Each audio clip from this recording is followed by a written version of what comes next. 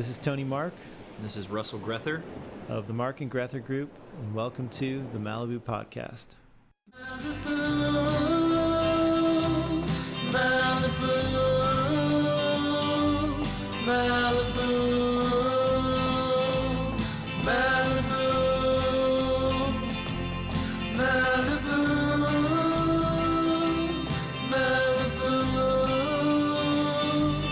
Malibu,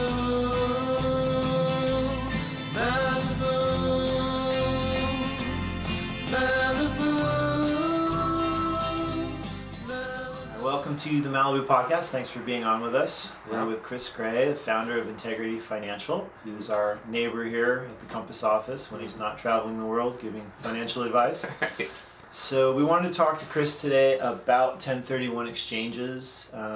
Just love to get your ideas on how they're best utilized, what they are for the layman, and what advice you'd give as to when people would most benefit from using them.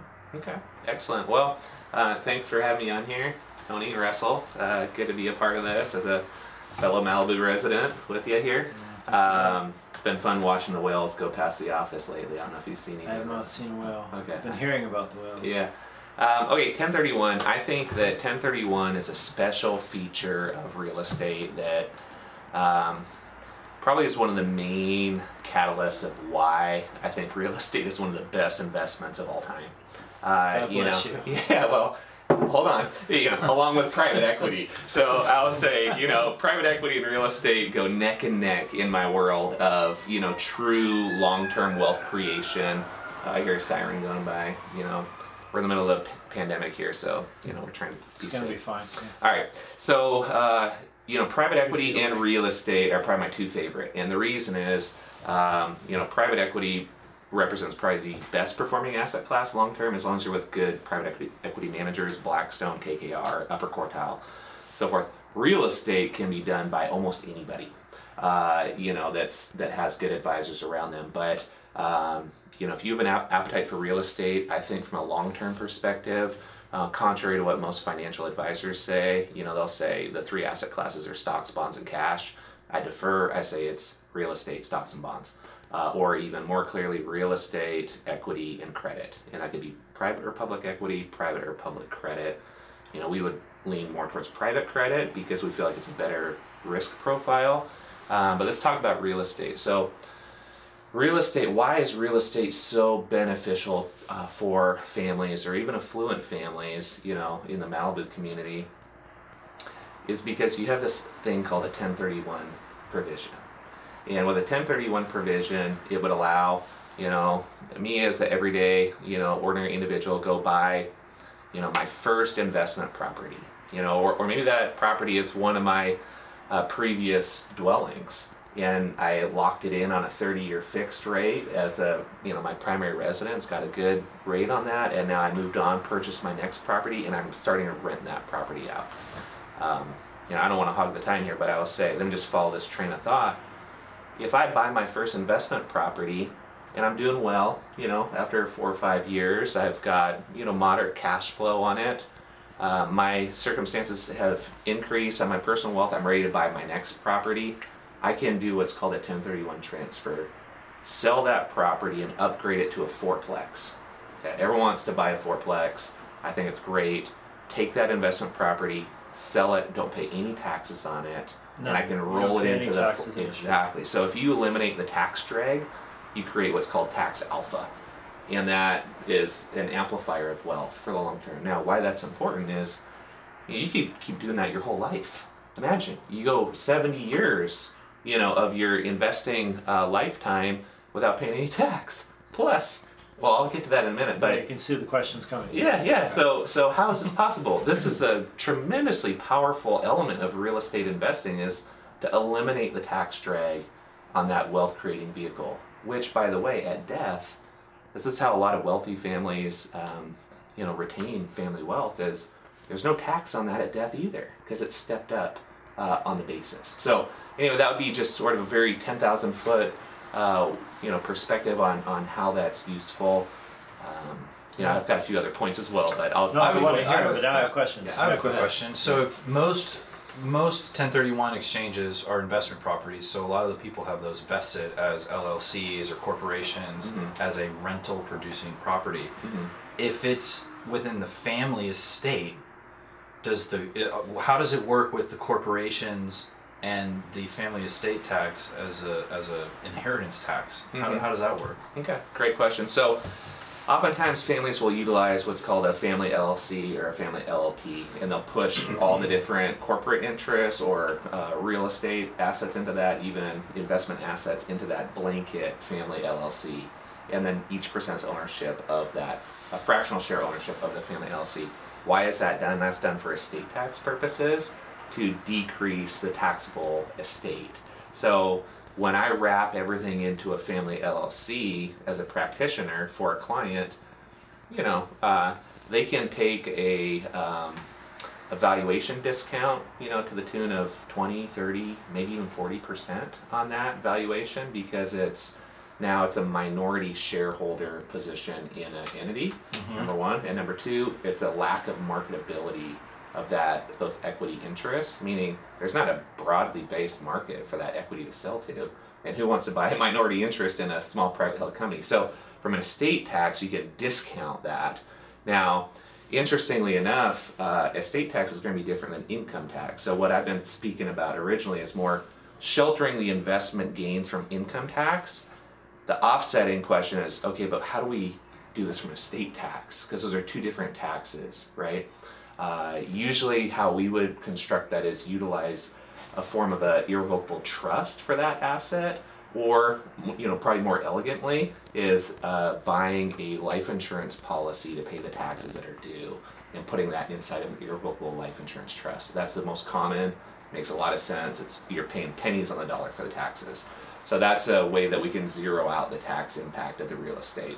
The main point is, how do you get an investment asset growing tax-free for 70 years? Because you can go from that fourplex, now I'm going to buy my first apartment building. Okay? And we can keep rolling that forward, driving cash flow. And the critical component that a lot of people overlook is we can pull money out tax-free while we're alive. We can do a cash out refinance and pull cash out tax-free and have that while the rents are supporting the servicing of that note. So there's a lot of aspects to it. But it doesn't have to be an apartment building or a fourplex to an apartment building. I know that a term that we have heard thrown around is like for like. But can you explain like for like and what that means? Is that could you buy something else that's not necessarily an income producing property, but you could buy a restaurant, or as long as the asset is an investment oriented acquisition? Is that? It's my understanding, and I'm not a CPA and I'm not an attorney, but it's my understanding that it's a like for like real asset. Okay, and so there's been some discussion around this because you could actually trade. From my understanding, even cattle would fit into that, ironically, in more of a rural setting. Right, I've heard that. Yeah, right? So, the main point would be for the everyday, American looking to grow their wealth, we would say, yes, real estate is one of the best performing assets over a long period of time. When is it a right time to get in? Well, hopefully you're negotiating a good deal on the purchase price, because that's going to really drive that part of the real estate equation. But man, long-term real estate is so attractive if you're utilizing the 1031 provisions and having no tax drag, and then pull money out tax-free, step up on the tax basis at death. So it really gives a neat set of tools for the family that wants to be purposeful in their planning. It really represents an opportunity. I have a question. If you wanted to turn a single family home into a rental that then becomes a 1031 vehicle, it's my understanding there's a period of time it has to be showing income. So, if with a single family home, you'd have to create a rental, have it rented. It was, again, my understanding it's a 2-year period that then qualifies it to become eligible for 1031. Is that accurate? I think that sounds reasonable to me. If you think about bad actors, there's not really a whole lot of ways that you can be a bad actor in this, because if you don't utilize the 1031 feature, you're just going to pay tax on it. But there's also exemptions, right? Up to $500,000 for a couple. on the gains of their home that sometimes people don't really know that that would be sheltered, from tax. But we're talking about people that want to be in this real estate game for the long haul, and by not paying tax, it just all those dollars that would have gone to the government are now compounding on behalf of the client. But you can't take the primary residence exemption of $500,000 and do a 1031 Exactly. exchange. That's one my or the point. other, It's one or right? the other. So there's a certain amount of benefit either way. The important thing is take some benefits. Right. You know what I mean? And a lot of people are familiar with the 500,000 exemption or 250 if they're single. So keep that in mind. I don't want to misquote anyone here. But when you look at really long term, let's just say, hey, patient capital is rewarded, and it's rewarded handsomely. There's a reason why the Yale Endowment invests in alternatives such as real estate, private equity, private credit. This is where the really smart money invests. And I think that the beautiful thing about real estate is that, if you have a good relationship with a bank and you're creditworthy, you can really make a lot of money at real estate if you're applying a little bit of leverage to it. And that's where the 1031 gets a little tricky, more on the, not so much the like for like, but the important thing is on a 1031, you can't go to a lower loan amount. It has to be the same or larger, which means essentially that you're taking the same equity position as a percentage or less. You're taking a step forward in that direction. So In appreciating markets, I've seen some clients do 1031s where they'll use their proceeds from the first one, and then they'll use that to lever into just using those proceeds as the down payment. Exactly. And then they'll, they go from a $2 million property to an $8 million property. 100% recommend that. Absolutely, because banks are very cautious these days. So if we're not believing in ourselves enough to take full advantage of what the bank is willing to give us, then I would question, what kind of professional direction and oversight are we actually taking on here? Because they're very cautious. So collateralizing things, if a bank is willing to give me money to invest in real estate, I'm taking it. As much as they'll give me, I'm taking it, because I'm paying a lot less on that capital than what I'm going to make on the market price of the home over the long term. I'm getting a compounding effect on the home valuation while I'm getting a simple interest on the loan. I've seen for some of the commercial land properties that we've sold, some of the clients will also just use it as like a shell game where they'll go and get more property, but then they can restart. I don't know how it works exactly, but they'll just restart the depreciation for some of these assets. So they'll just roll the gains into another ranch, and then they'll use the ranch to start over the straight line depreciation. Interesting. Which is interesting. And I'm not an accountant either, but I would say that since the 2017 Tax Cut and Jobs Act, that baked in a whole lot of tailwind for real estate professionals. So common situation: someone inherits some money, they start playing this real estate game. They're involved enough of their time to allocate their time as a real estate professional, technically, even though they're absolutely leaning on professionals like yourselves. And that's a bona fide occupation, in my opinion, because it takes time and energy to manage properties. And even if you're using professional managers, it still takes oversight and communication. So I think that the 1031 is really a golden key to family wealth cross-generationally, but it also must be enhanced with bank leverage and also almost like an injection of liquidity through life insurance. And if you do those two sidecars, then you get exceptional return out of real estate, and that would lift it, in my opinion, maybe slightly above private equity. Without using those sidecars, then it would sit below private equity to me, but I still like it. right. And just quickly, we obviously are friends, know each other pretty well, but just for the sake of the podcast, what was your educational background? What do you offer Integrity Financial?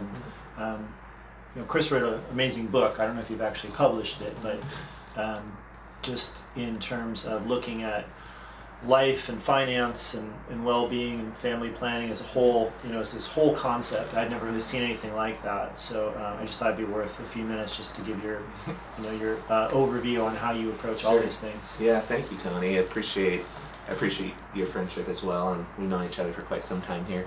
Yeah, as far as the book goes, it's not out yet. I ended up, I'm doing a doctorate degree at Pepperdine right now, and I felt like the book was almost finished. And I thought, hey, if I do this doctorate degree in business for a couple years, it'll really refine that and stress test it with the very best and brightest minds out there. Now, the thesis project puts me right in the interaction with the very best asset managers in the world, so it's pretty fun.